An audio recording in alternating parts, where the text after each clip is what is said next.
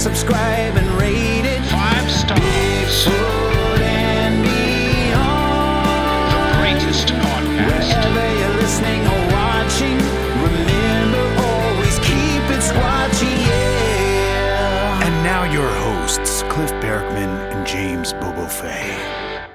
Good day, Bobo. Is this Cliff? 'Tis I. I thought that was you. It is. Lucky you. And lucky to our listeners, because this is another episode of Bigfoot and Beyond with Cliff and the Bobes. What's going on, Bobes? Anything fun going on before we jump into the show? You know, we had Joe Perdue on, and I checked out his video. I thought I was waiting for to hear. I thought he was going to let us know he was releasing it. And Let's back up because people may not know about this. We had Joe Perdue on a few weeks ago, but that same week, remember, Joe was kind of pushing this event that he had the following weekend. That following weekend, one of the things they did at the event is they did training sessions out in the woods in a likely Bigfoot hotspot. They had an audio a station, and then it sounds to me at least like maybe a little further down the trail there was a night vision station, and then a little further down the trail there was a thermal imaging station. They seem to have gotten footage at the thermal imaging station.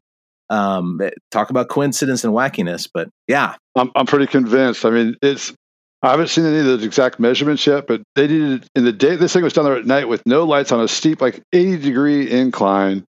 Joe said they needed to go back in daylight with rappelling gear to get down to it. They found some prints. They found one that was the one not castable or something. It was too much water or something. Oh no! Well, yeah. Well, actually, So they seem to have gotten footage of something. It was something obviously upright. You can see this footage. It's on the Wild and Weird or the Weird and Wild West Virginia YouTube channel. I can't remember which one comes first, Weird or Wild. For me, Weird comes first every time. I think it's Weird Wild West Virginia.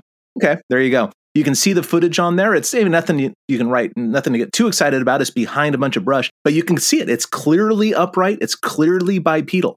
No other options besides a Sasquatch and a human, and the circumstances strongly point to Sasquatch. Yeah, it's walking on a cliff. It's a cliff face, and it's walking parallel.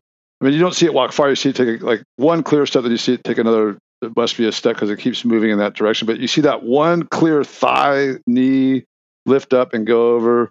And it looks like a Squatch to me, and especially when you consider it was night with no light on an 80-degree slope, and they needed rappelling gear to get down there in the daytime. And the initial observation was it was huge compared to Joe. And Joe's 6'4", 280.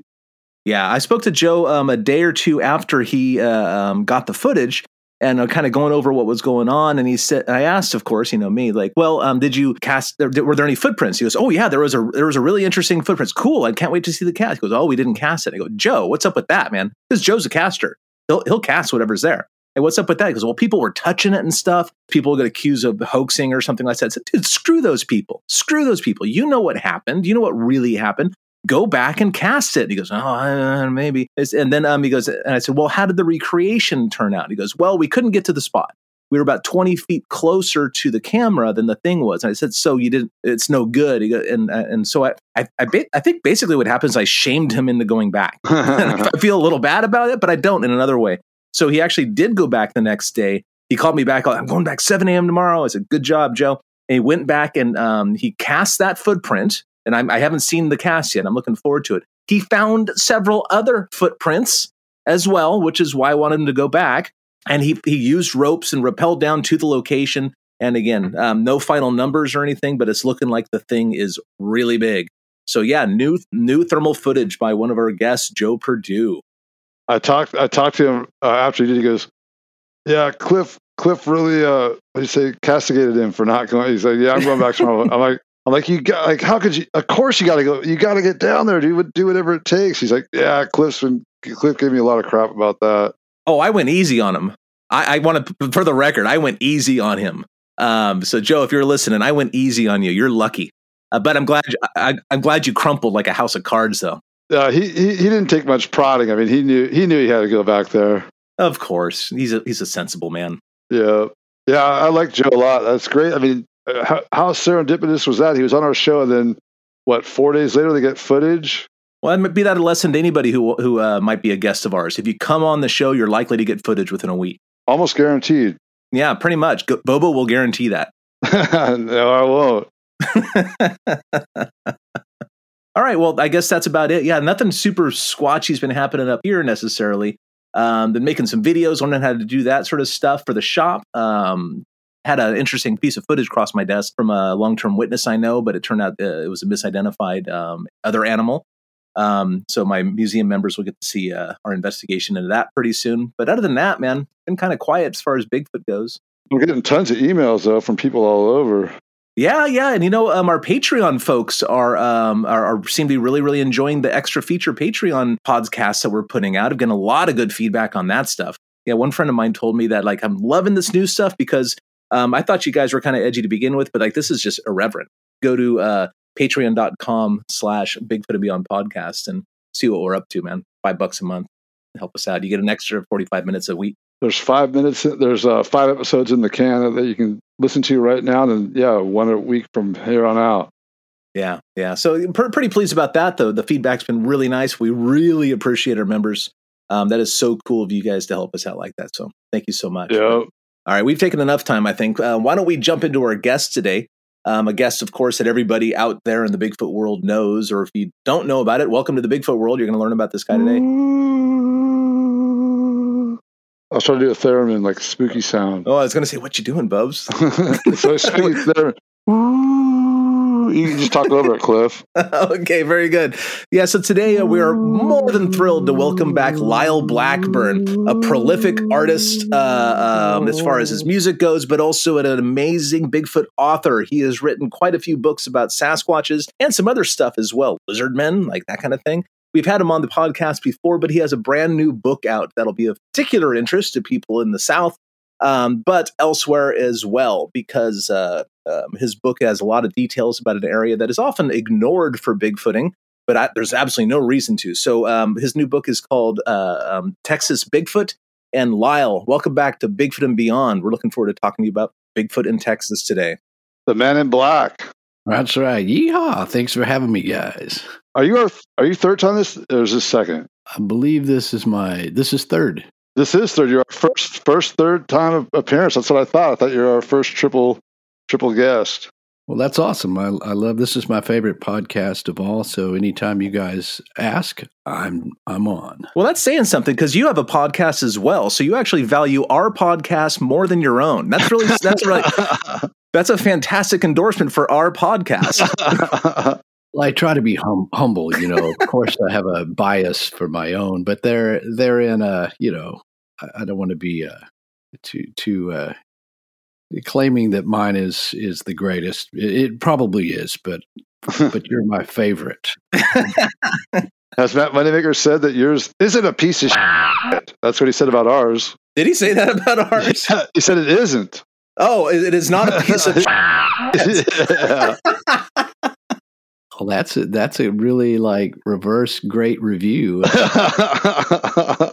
What is it? Might be his default mode. It's like, well, this one is not a piece of shit. So that's that's all you can hope for. That's your greatest endorsement right there. Well, I'll take it. That actually is an interesting endorsement. So that's good from our buddy Matt. And how is it, by the way, before we get into the book, how is the podcast going? How are people responding to it? And is it growing and all that sort of stuff? It is. And, the last time I was on, I just had released that first episode of the podcast Monstro Bizarro is the name of it. And I just won Best New Podcast from the Paranormality Magazine Podcast Awards. And and the feedback too, everybody's been saying they love it, the way the format and everything. And so now I'm on, I'm on episode 6, and I got to thank your listeners. No, you've got 7 or 8 out. Sorry, 7. Even I don't know. I love how Bobo's correcting you. That's about your own podcast. Bobo is our fact checker. Well, God help us all. But yes, so when I was on the show the first time, I noticed a decided bump because a lot of the Bigfoot and Beyond listeners went to check out that first episode. So big thanks to the audience. And ever since then, it's been growing and growing and so much great feedback. Yeah. Yeah, and for our listeners, it's not like ours. It's not like two morons talking to each other and having guests on every once in a while. It's really this more narrative sort of thing with Lyle's like smooth, silky voice guiding you on a tour of the historical events surrounding particular incidents. So it's an entirely different format, and it's really, really cool. It really takes you on a journey through history and into the nitty gritty of some of these Bigfoot and other thing events. So. With the creepy themes and the sexy voice, I get my panties in a bunch and wet at the same time. I guess that's a good endorsement. Yeah, exactly. If we're going to use yours, my favorite podcast by Lyle Blackburn, podcaster. So if we're going to use yours, you can use that one. I think gets Bobo's panties in a bunch. I'll work on that ad real quick to incorporate that.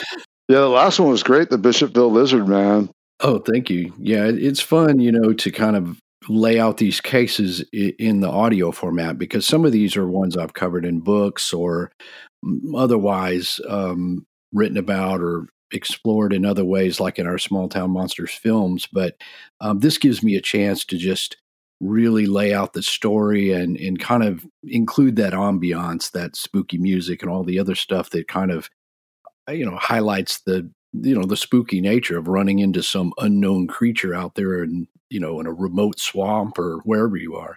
What's your best-selling book so far, like most popular?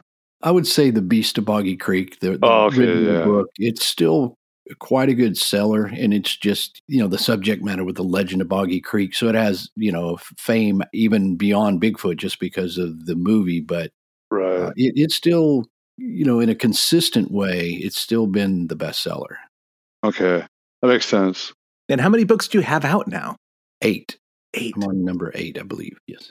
And so Texas Bigfoot just came out recently, and it's probably in September, I'm guessing? Yes, September. And how the sales been pretty good so far? Good response? Yes, it's been excellent. I underestimated the initial orders because I'll do them on my site and you can get them on Amazon. And then right after that, I did the Texas Bigfoot conference. So yeah, I found myself reordering back to back, just trying to get enough to, fill the demand right up front. So I knew it was, awesome. Good out of the gate, and it's been selling well even, since then. So. And your website, of course, is lyleblackburn.com, right? Right. Okay, very good. So yeah, well, Texans are so supportive and so cool and fun and enthusiastic about it. And there's something I've noticed about Texans. They seem to love Texas. So, yeah, so if you're going to write a book on Bigfoot in Texas, there's going to be a big audience for that one. Yeah. Now, I just got the books into the at North American Bigfoot Center this past week, so I haven't had a chance to actually dig into it yet. So pardon my ignorance on your book and all the other topics that I tend to talk about. I'm rather ignorant on most things I talk about. But so walk us through the book, I guess. Like, how did you organize the book? Did you start like with historical sort of things, as one would imagine, or did you do it another way? Well, yeah, and that was trying to figure that out early on was one thing I had to do, because it's such a huge state, that it's got to be broken up into some form or fashion, and not necessarily just some chronological. So what I did was break it up by different areas. And at the beginning of the chapter, I'll include a map so that people know where we are in our journey. But yes, the first chapter, I kind of just talk about all the old stuff, because there's sightings of what we would consider Bigfoot-like creatures dating back to the early 1800s. So, there's less of those. So I kind of cover those up front in the first chapter. And talk about even one of our famous heroes, Davy Crockett, who had sort of a strange Sasquatch story and kind of, sets up the Texas thing. And then there beyond, I just sort of explored the river basins and the different wooded areas. And then, of course, Texas is big. So you got everything from an arid desert-like environment in the west all the way over to the thickly wooded, swampy areas of the far eastern areas. Have you ever been down there or get many reports out of that Big Bend, that national park along the Rio Grande on the border with Mexico? Have you got stuff? Because I know that's a huge illegal smuggling spot for black market goods and all that. Do you get reports out of there? There's a few reports, and, I even interviewed a woman several years ago that sort of had somewhat of a sighting down there, but it's probably less of a hot spot, I would say, than most of the other areas. So there's not just a whole lot out of that. It just looks so good. I know there's so much thermal. Authorities got so much thermal vision gear going on down there. I thought maybe like you might hear stories about they saw something huge, and they're looking for illegal crossings or whatever. Well, I'm sure that they have seen stuff, and within all that other chaos of trying to manage the border, but whether those stories make it out and get into the general public or make their way to me, I haven't found any really good ones to say that the authorities got something other than a smuggler on thermal. Right. They may not recognize it anyway, because looking through a thermal at a biped in the distance, it'd be really hard to nail down the size, Right. It's so much interference because you got all these people and they are wearing backpacks and all this other stuff. So, I mean, if a Bigfoot decided to come illegally into our state, that would be the place to do it because he would, blend in. Right. Yeah. And of course, thermal imaging is great, but it's really hard to judge size. And as an example of that, I think in one of our Finding Bigfoot episodes, maybe Connecticut, like Renee and I were going, "What is that? What is that?" I was like, "I don't know." And the closer we got, we realized, it's a mouse in a tree, and we're thinking it's like a deer or something in the distance. It was ridiculous. You mentioned something about how reports may or may not come to you. Are the reports that you included in the book, are they your own personal investigations, or did you go to other resources like other researchers or the BFRO database or something like that? Or how did you manage that? Well, there is a portion of those that are ones that I've fielded over the years and interviewed people, or in most of these areas I've visited personally, at least in terms of the geography. But what I wanted to do is for each of the areas that's sort of a hot spot and that sort of a thing, I really wanted to include what I thought was the best, the most interesting, the ones that represented the most credibility, the ones that kind of had a range of stuff, not just, woods sightings in the woods, ones where they were in the roadways or ones where they left footprints. So what I had to do was just consult all the different, things that have been published. So there's, some of the older ones, I've got all the newspaper articles that detail, flaps where little towns would have a lot of sightings. And then, of course, there are the databases. There's some BFRO reports, but one of the major things I included, and I worked with my colleague here and good friend Craig Woolheater, who founded the Texas Bigfoot Research Center many, many years ago. And, so that he provided me with access to a lot of the old reports and database. And that way I could sift through and find what I thought represented, the best of documented Bigfoot cases in Texas. And sometimes I could find those witnesses and talk to them myself. Sometimes you just could never find them, or the email address was no longer valid. But fortunately, guys like Craig and some other researchers had been doing this even before me. So I was able to get that full breadth of the history. And that's the purpose of the book, this is the history of Bigfoot in Texas, not just, me and my experiences only. Stay tuned for more Bigfoot and Beyond with Cliff and Bobo. We'll be right back after these messages.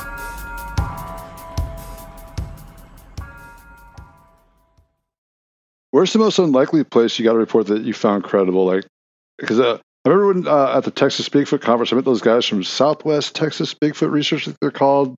They're from like San Antonio, like in west, out that way towards El Paso. And they had, like, he had 28 reports he had written down. And he showed me on the map where they were all marked. And I was, looking on Google Earth where it looked like, and I was like, man, that's pretty unlikely looking some of those places out there. I mean, not to the untrained eye, it would be like highly unlikely, but knowing what we know about Bigfoot and having been in New Mexico and Arizona, a place like that, I know they can operate in the desert. But that's so what did you find any reports out there that you found pretty compelling?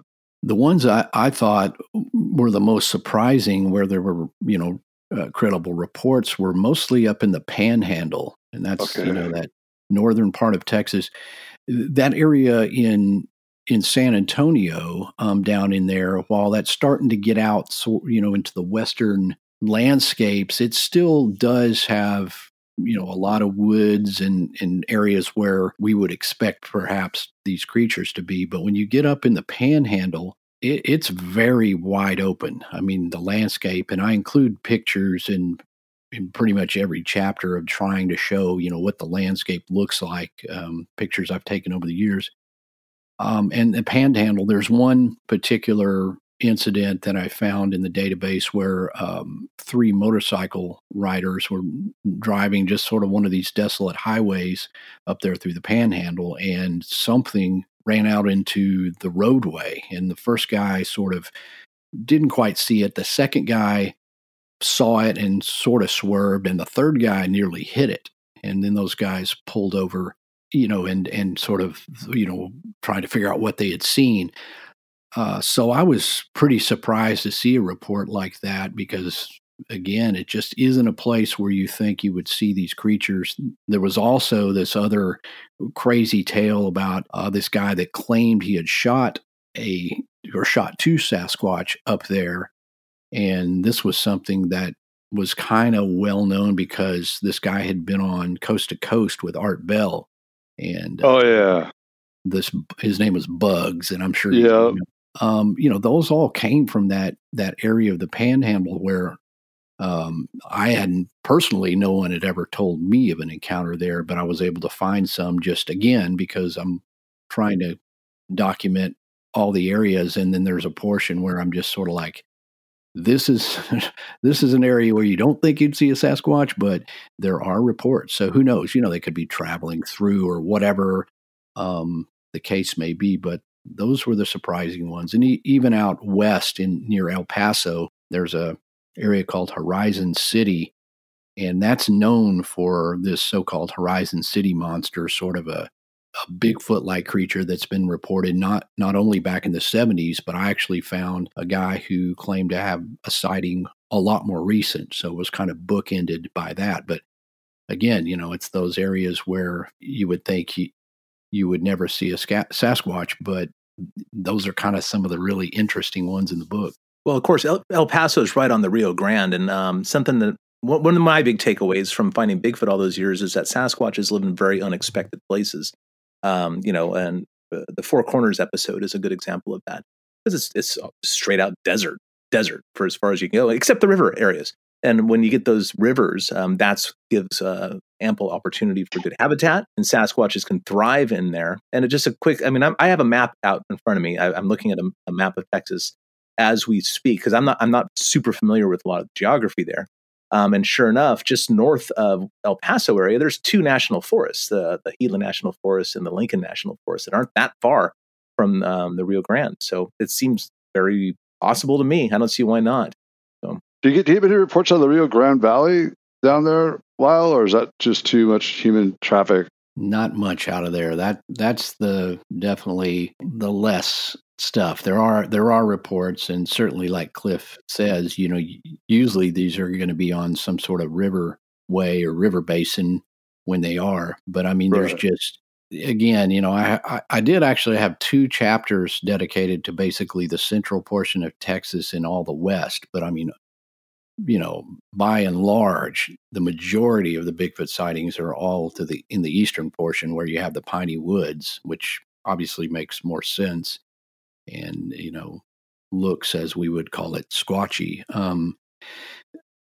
So that, the Rio Grande and all those areas, just credible sightings are kind of few and far between. Right. Now, to the far east is obviously the best Sasquatch habitat, and the far west isn't very good. How do those 2 population densities compare? Because, of course, to have a sighting report, you have to have a human there. There might be a ton of Bigfoot somewhere, but there's no people. You're not going to hear about it. Right. I don't have that exact data, but just having driven the expanse of Texas, I mean, there's far more people in closer proximity to each other in the east than there is in the west. I mean, everything is much more spread out. So there'll be a town and there'll be some outlying houses and stuff. And then you could drive quite a good distance where there's basically nothing and basically no no trees, so to speak, to where these creatures could find some, relief from the sun or, seclusion. But when you get to the east, it's so much more where the population is sort of intermingled with the wooded areas. There's towns, and then of course, big chunks of trees, but you're very soon you're in another town, and just a lot more people. And the way Texas is, a lot of the land is private property. The majority of the land is private property. So there's no giant expanses where you can just sort of seamlessly walk. You have to kind of go in these pockets of woods where, the Sasquatch could just travel wherever it wants, obviously, but you got to stay out of other people's property. So, the East is there's just more people, more trees, more proximity. So that also, is going to promote more sightings. More water.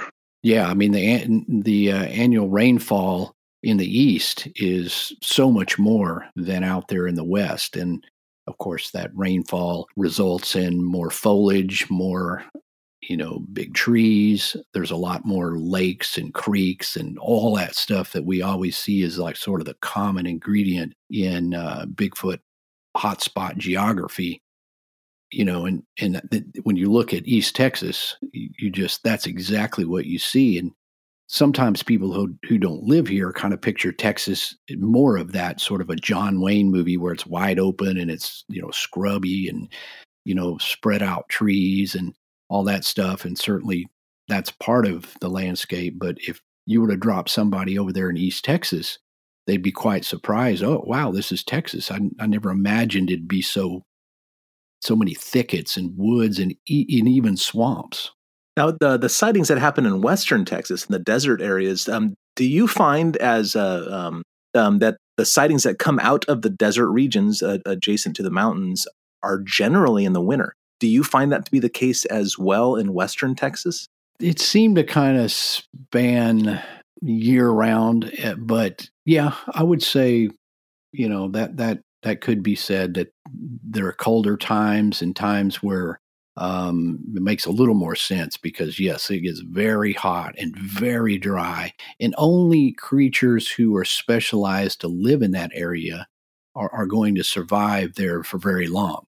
And, conceivably, Bigfoot is not the prime, home environment. So if they would be passing through, and certainly easier to pass through in colder months than it would be out there in the hot, because, you get lost out there and have to travel too far without water, and you're in big trouble.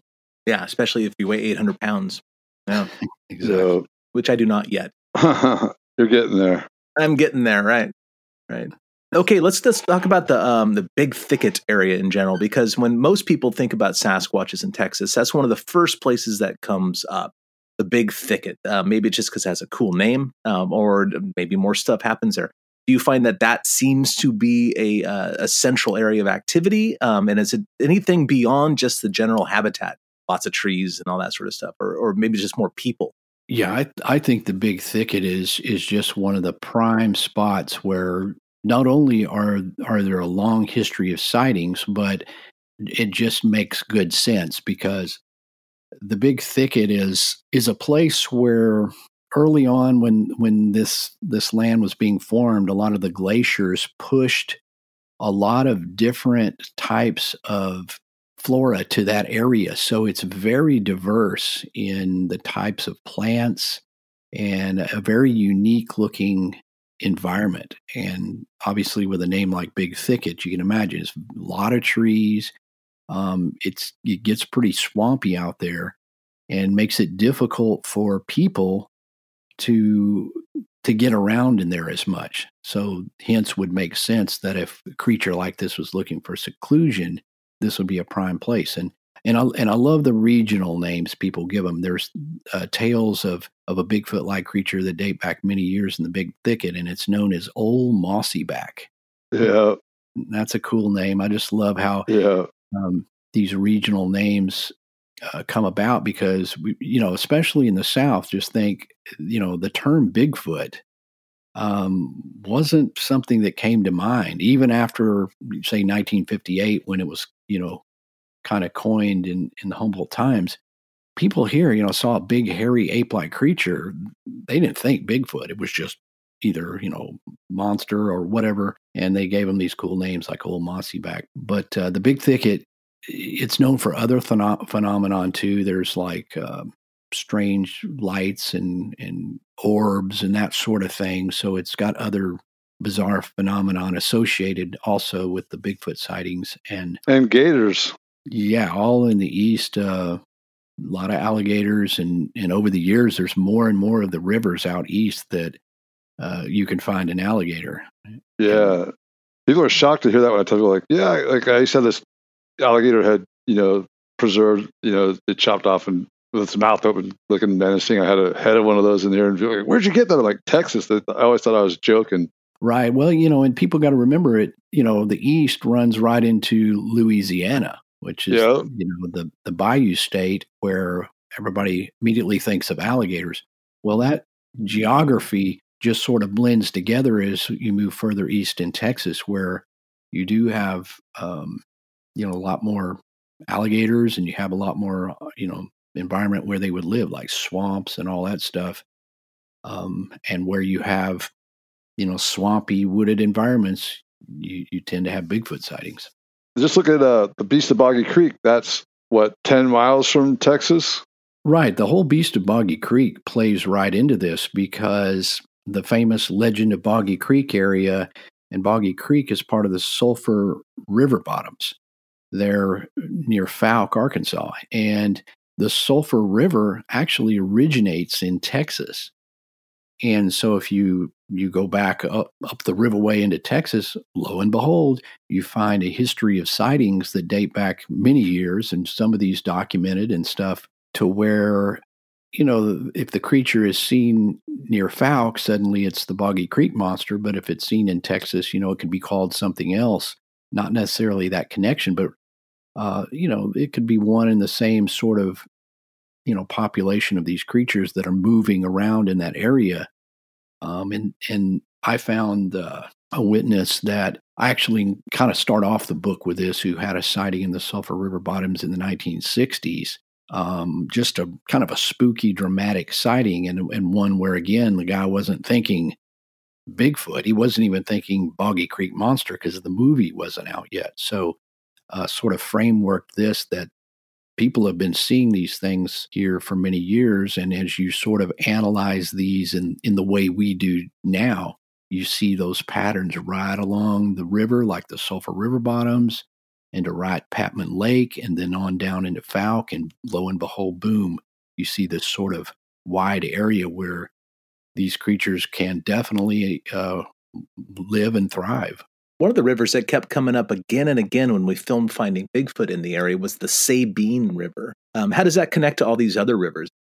The Sabine is I think it's the longest riverway in Texas. It originates in the northeast section and then meanders down and gains ground and becomes the border between Texas and Louisiana.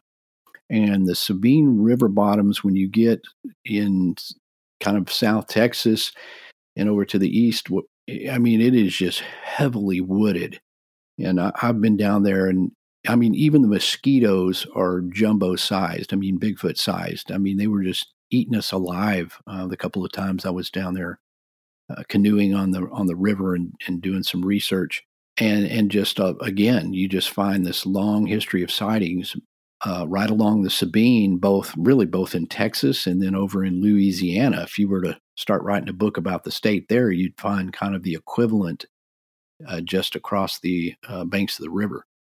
And so that, obviously, I mean, there's a whole chapter on, I call it Sabine things, because, some of the local, stories talked about something called the Sabine thing, which the description was a Bigfoot, but again, they'd give them these cool, spooky regional names. So yeah, it's a hot spot for the Texas Bigfoot. Does that connect up to the Sulphur River in any way? Does one flow into the other, for example? Or I'm just kind of curious. I don't remember when I was up there. No, it doesn't. They mingle in the Gulf of Mexico. Okay, fair enough. They would all both empty out into the Gulf, but they don't cross paths. While doing research for your book and then digging into all these different sighting reports, what, if any, did any unusual behaviors surface? And not, behaviors specific to Texas. I'm not so sure that would exist. But one of the things most sighting reports to me nowadays are a dot on the map where and when a Sasquatch purportedly was. Unless there's strange behavior, or it was doing something weird, which I really do enjoy. Those are the sighting reports I get the most out of. Did any surprising behaviors or unusual behaviors, were any of those observed? Well, of course, the majority are the typical behavior, I guess, but there are some that stand out. Some of those are that the creature would be seen moving or running on all fours and then sort of fluidly go to a bipedal stance or movement, which, is interesting just because most animals are going to be one or the other or be best at one or the other, but they seem to be able to do both. And it wasn't just, one report. There's a couple of reports. In both cases, I know the witnesses personally that had these encounters of where, they were running on all fours. So I thought that was an interesting thing and kind of gives it that, I don't know, a bit of more primate feel to the description. Well, let me butt in for a second. And did any of these witnesses who observed the animal down on all fours happen to notice, and this I wouldn't expect a yes, but you always got to ask, or at least I do, happen to notice whether the animal was running like open palmed on the ground or on its knuckles? Yeah, that wasn't really noted. I included a sort of an artist's rendering of one of the sightings, and it's sort of on all fours, and it's kind of in a knuckle stance, but and that was dictated by the witness. So I'm assuming probably that. But as these things move quickly and you observe it's harder to see those finer details, and probably hard to tell unless you saw it for long enough and looked at all that. But yeah, I'm not too sure about. Well, I've talked to people that said that specifically when the things were running on blacktop, asphalt, concrete, whatever, that their hands were up because they could distinctly hear them slapping. And then it seems like when they're in the dirt, natural terrain, they're on. When people have noticed, they told me they were on their knuckles. Yeah, I only have one witness that happened to notice that, and they said the knuckles is what they said. And of course, there's evidence as well. If they're on rocks and stuff, that would make sense. They'd have their hand. I mean, if like you use your hands, if you're on rocky or like something's going to cut you up more likely, because you can't really give when you're on your knuckles. You can't really give one way or the other so much. If you're in your hand, if you feel like a pokey part hitting your hand, you can bend your hand around it a lot easier. Yeah, I'm sure it varies. I'm always interested in that. So. Yeah, I put a lot of thought into it. Thank you. Get back to me on that one. So any other unusual behaviors that you'd like to mention?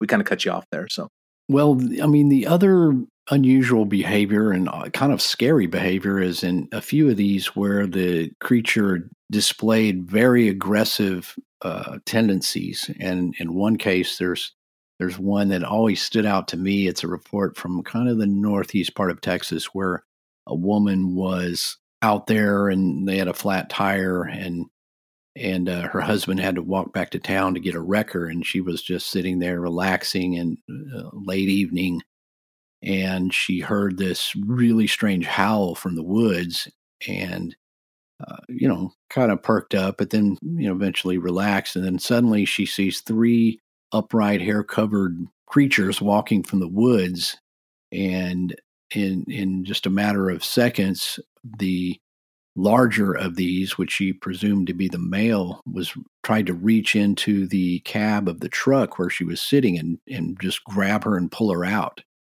And she sort of fought with this thing and ended up hitting him with a Coke bottle. And then it backed off. But those are pretty scary to think about, and kind of harken back almost to the motif of the Legend of Boggy Creek, where we see in the movie the creature was aggressive or trying to get into houses. And there was even a report down there on the far end of the Sabine River where this was documented in some newspapers and was followed up by some police officers, where a woman thought that a burglar had broken into the back of her house in this screened-in porch area. And when the police came out and took a look around, they found that something had gotten in there and just torn up the whole back part of her house. And as they were investigating, they saw what they sort of described as a upright, hair-covered thing running off into the woods. And so presumably this thing was not only trying to get in the house, it was in the house and then frightened off. And so those are the ones that, you think, I don't know, you don't know what the motivations are for those creatures. Stay tuned for more Bigfoot and Beyond with Cliff and Bobo. We'll be right back after these messages.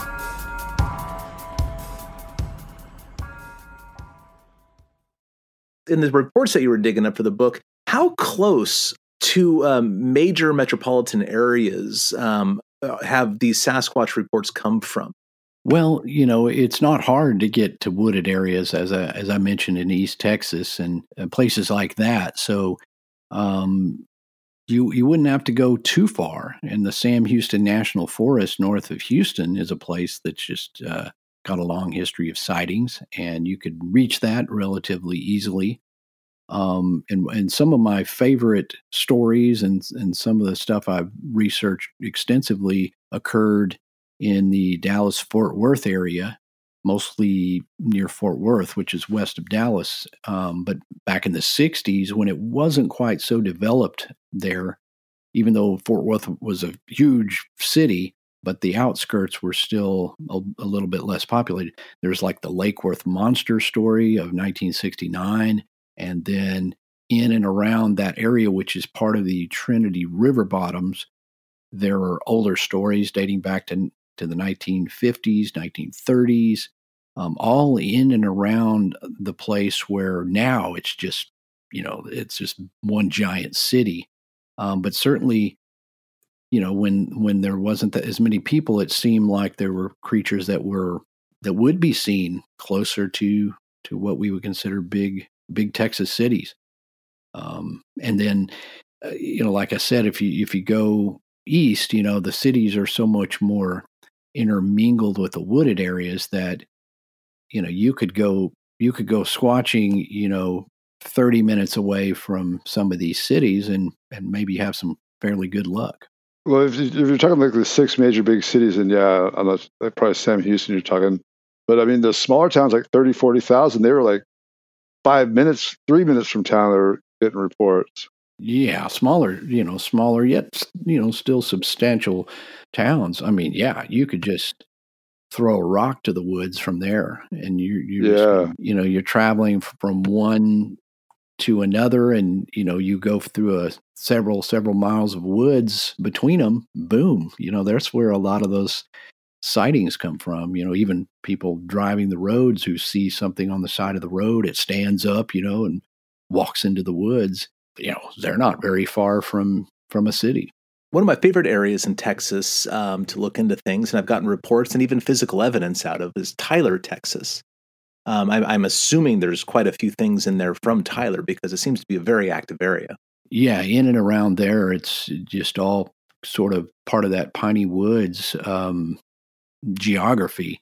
And, Tyler is one of those where there's been numerous sightings that have come out of there over the years. And certainly I cover that in a major way through that area. And in fact, I mean, I sort of, the scope of the numbers of sightings in certain areas with hotspots, I could write 2 or 3 Texas Bigfoot books and not have it all in there. That was the thing. It almost had to cherry pick certain things to sort of represent, the best of what's there. But certainly you could even hone in on an area and expand those sightings because you can, you can field so many from some of those areas like Tyler and other towns like that, which, you're fully familiar that, especially if you go down in there and start talking to the locals, man, you're going to come up with this numerous sightings. Yeah, Tyler was the town I had in mind when I said there's smaller cities that they're right there on the edge of town. That was the town I was thinking of. Right. And, if you're driving down Interstate 20 towards Tyler, it's just, you see, a mass of pine trees on both sides. And, you drive into the heart of the city and through it, on the other side, there's more woods and just the whole thing is just very squatchy territory. I've never said this publicly or anything, but I saw something really weird, and you'll see why I don't talk about this. And maybe it was a Sasquatch. I don't know what it was. It was actually a few years ago. I was being driven to the Texas Bigfoot Conference, and I was in the back seat, and Tanya Knight, who's now passed away, but a good friend, a lovely person, she was driving. Woolheater was in the passenger seat, and we were driving out there. And we were driving in the vicinity of Tyler somewhere. I don't know where it was. I wish I had the wherewithal to pay more attention at the time. As we're going, Woolheater says, "Yeah, a lot of sightings happen around this area." And I can see why. Just woods as far as you can see, sort of thing. And it's Texas. We're on those 6-lane each direction highways that you all have out there, and we're flying fast, man, 75, 80 probably. I don't know. And I'm looking off to the side, and there's just woods. Then there's a power line cut for as far as you can see. It's as far as your eyes can go. Power line cut. And now, mind you, I'm driving west, so I'm looking across the median, across the other various lanes going the opposite direction. And then even from there, it's probably another 800 yards or more to whatever I saw. But I saw a black upright figure walking away from the tree line. And it was a long ways away. I don't know what it was, but it was upright and it was all dark in color. And in that 1.5 seconds or 2 seconds that I had the opportunity to see it, I swear I thought I saw an arm swing, but I don't know what that was. And I'm thinking, gosh darn it, was that one? And I remember just seeing it and go, and like, I don't, when you see something unusual like that or whatever, you're processing. And I saw this thing, and it's like, then I kind of look ahead and I think, could that have, what? Could I? And then I looked in the front seat and said, wait, no one would believe me, even if it was a Bigfoot. So I just kind of filed that away. You're heading east then, right? Then not west. Oh yeah, I was heading east. I'm sorry. Yeah, I was heading east. I don't know what I said, but I was heading west at the time, or east at the time. Sorry. Yeah, and I saw this thing, and I still don't know what it is, and I never will, and I can't say it was a Bigfoot, but I can't say it wasn't either. So I hope it was a Bigfoot. Which is, not an uncommon sighting, because I can name quite a number of people that have come to me with that kind of similar. They saw it on a pipeline, something walked from the woods, dark shape, and sometimes they were like you driving, fairly fast, and were unable to 100% say what it was. But certainly, that's a sort of a recurring type sighting here. Yeah, I probably would have made a bigger to-do about it if I wasn't being driven to the Texas Bigfoot Conference. I didn't want to make a big deal out of it because I was going to the conference, and and I didn't want Woolheater to tell people about it and then all that sort of stuff, because I didn't know what it was. It wasn't very good. I don't have anything to hang my hat on, so to speak. So it's just kind of one of those, wonder what that was. That was interesting. You were tripping, because I talked to you like later that day, and you were like, I saw something. I don't know what it was, but it was brown, solid color, arm swing, upright. But yeah, you saw it for like 1.5 seconds or something. Yeah, however long it would be driving that fast on the freeway there. So, but I don't know. Kind of a fun, interesting side bit. I don't really count that amongst the site, the other sighting I think I had. So, because there's nothing I can do about it. Yeah. Right. And, you're going to get somebody, oh, yeah, this guy, right. You're driving to a Bigfoot conference and you saw Bigfoot. So, it's the setup for eyebrows to raise, but it is what it is, and that's always the way to call these things. It's like, man, I can't say 100% what it was. Here's what I saw, and there you have it, Yeah. And I figure it's okay to share it, because I don't lie, man. I don't have to lie. Like, I don't know what it is. That's what I saw. There it is. Do what you want with it. That's kind of basically what I say about the possible sighting I had last year. Oh, let's hear it. I haven't heard about this. Lay it on us. Right. I've not told you this. I've talked about it a few times, but so this was May 29th, 2021. I and myself and my colleague Jerry Hestand and my girlfriend Ashley went up to Fouke, and we were going to go hang out at the Monster Mart, visit our buddies there in Fouke. And I was going to interview a woman who had sent me some pretty credible howls that she had recorded in an area, heavily wooded area south of Fouke. So we were up there. We had been at the Monster Mart in late afternoon and hanging out. And after that, we were headed south towards the ladies' area, but we decided to go by this area where there's a boat ramp at Mercer Bayou. And Mercer Bayou is part of the Sulphur River Bottoms, part of that Boggy Creek network. And we just wanted to see what the water level was and stuff. And this is an area where we normally do camp, and it's not a public campground or anything. It's a good location to get some seclusion. And we were on this boat ramp, and we were looking at these 2 cypress trees, which I was talking to Jerry about because you see them in one of the Monster Quest episodes, and Jerry was on that years ago. And as I'm looking at that, across the Bayou Channel and past those trees about, 60, 70 yards, something caught my eye, and it looked like movement, something like a shadowy movement. And so I kind of focused, and I was trying to decide if I was just looking at an illusion, the way that the leaves were moving. There was kind of a slight breeze. And then I kind of saw it again, and I'm thinking, I think it was the trees. And right after that, about maybe 15 yards behind that, I see something that was very red move diagonally across between trees and sort of, disappear behind the other trees. And I couldn't see enough of it to, I didn't see legs. I didn't really see necessarily arms or any sort of a bobbing movement. It just like something fluidly moved right across there.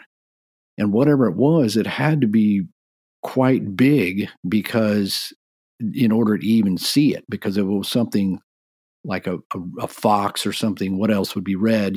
I wouldn't have seen it because it would be too low to the ground. So immediately I told them, and of course, neither one of them saw it, and it happened kind of fast. And, I'm thinking, what could that be? Well, that land over there, there's no roads, there's no four-wheeler roads, there's no hiking trails, there's no people. It's public land, part of the Sulphur River Wildlife Management Area. And you can't even get to it unless you have a boat, because you can't just wade across this bayou. There's a bunch of alligators in there, and it's deep and dark and black. And we didn't have a boat at the time, so I couldn't go over there. But I was thinking, what did I just see? Now, here's the thing. It was quite red in color, orangish red. It stood out, so there was no doubt that I saw something that wasn't a tree, it wasn't a log or any of that.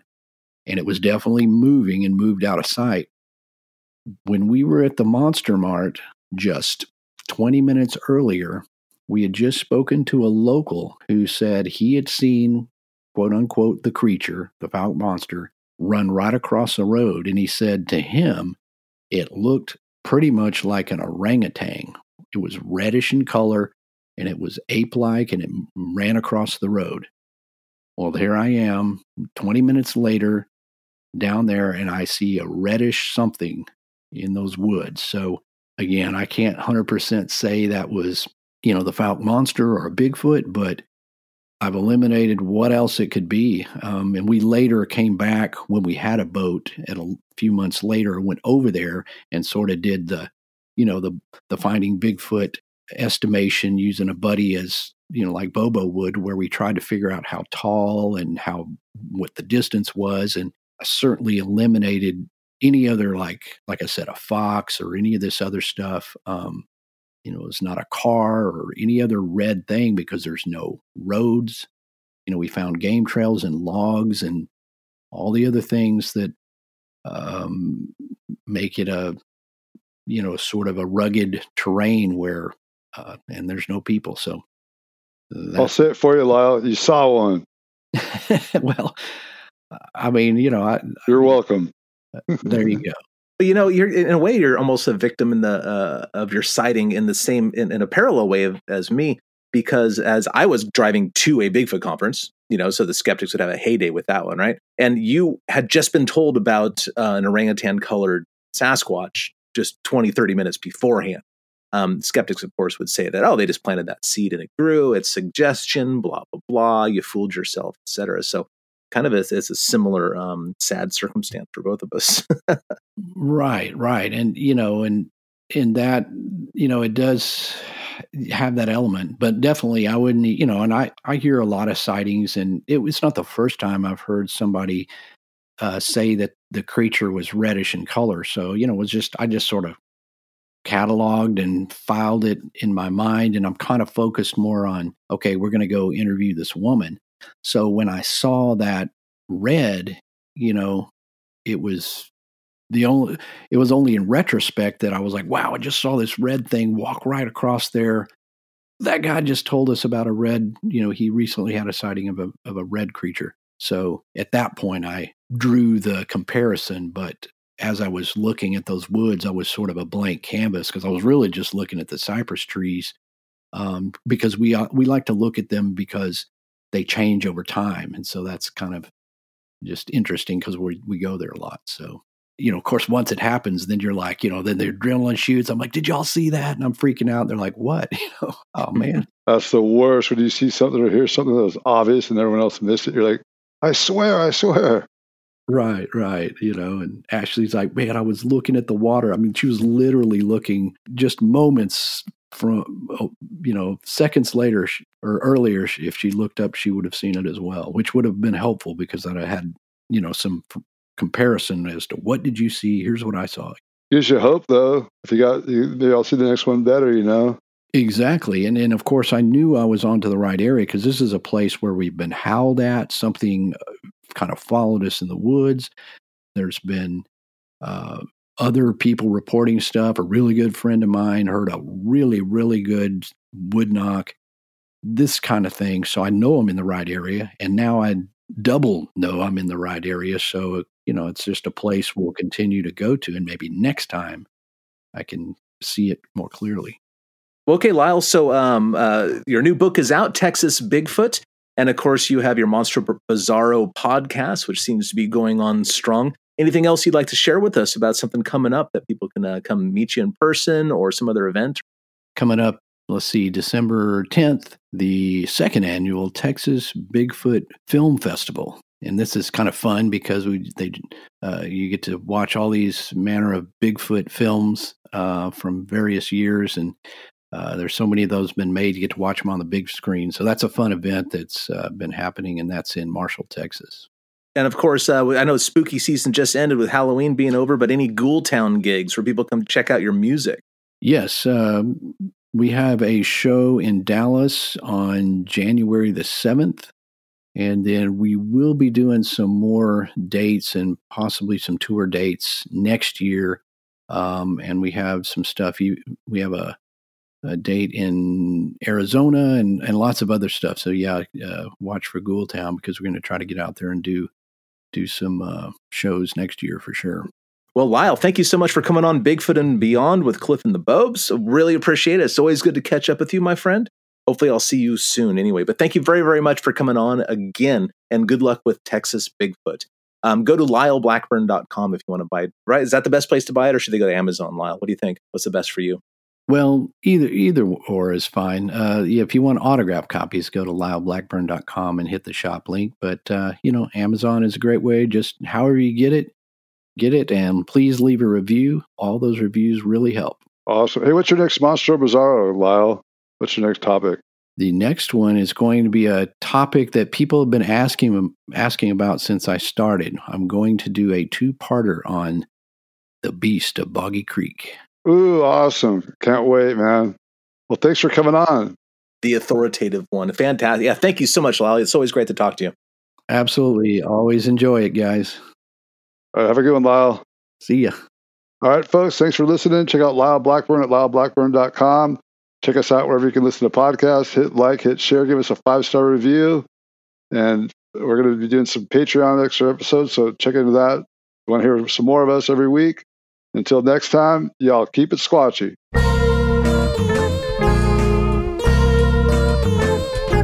Thanks for listening to this week's episode of Bigfoot and Beyond. If you liked what you heard, please rate and review us on iTunes. Subscribe to Bigfoot and Beyond wherever you get your podcasts, and follow us on Facebook and Instagram at Bigfoot and Beyond Podcast. You can find us on Twitter at Bigfoot and Beyond, that's an N in the middle, and tweet us your thoughts and questions with the hashtag Bigfoot and Beyond.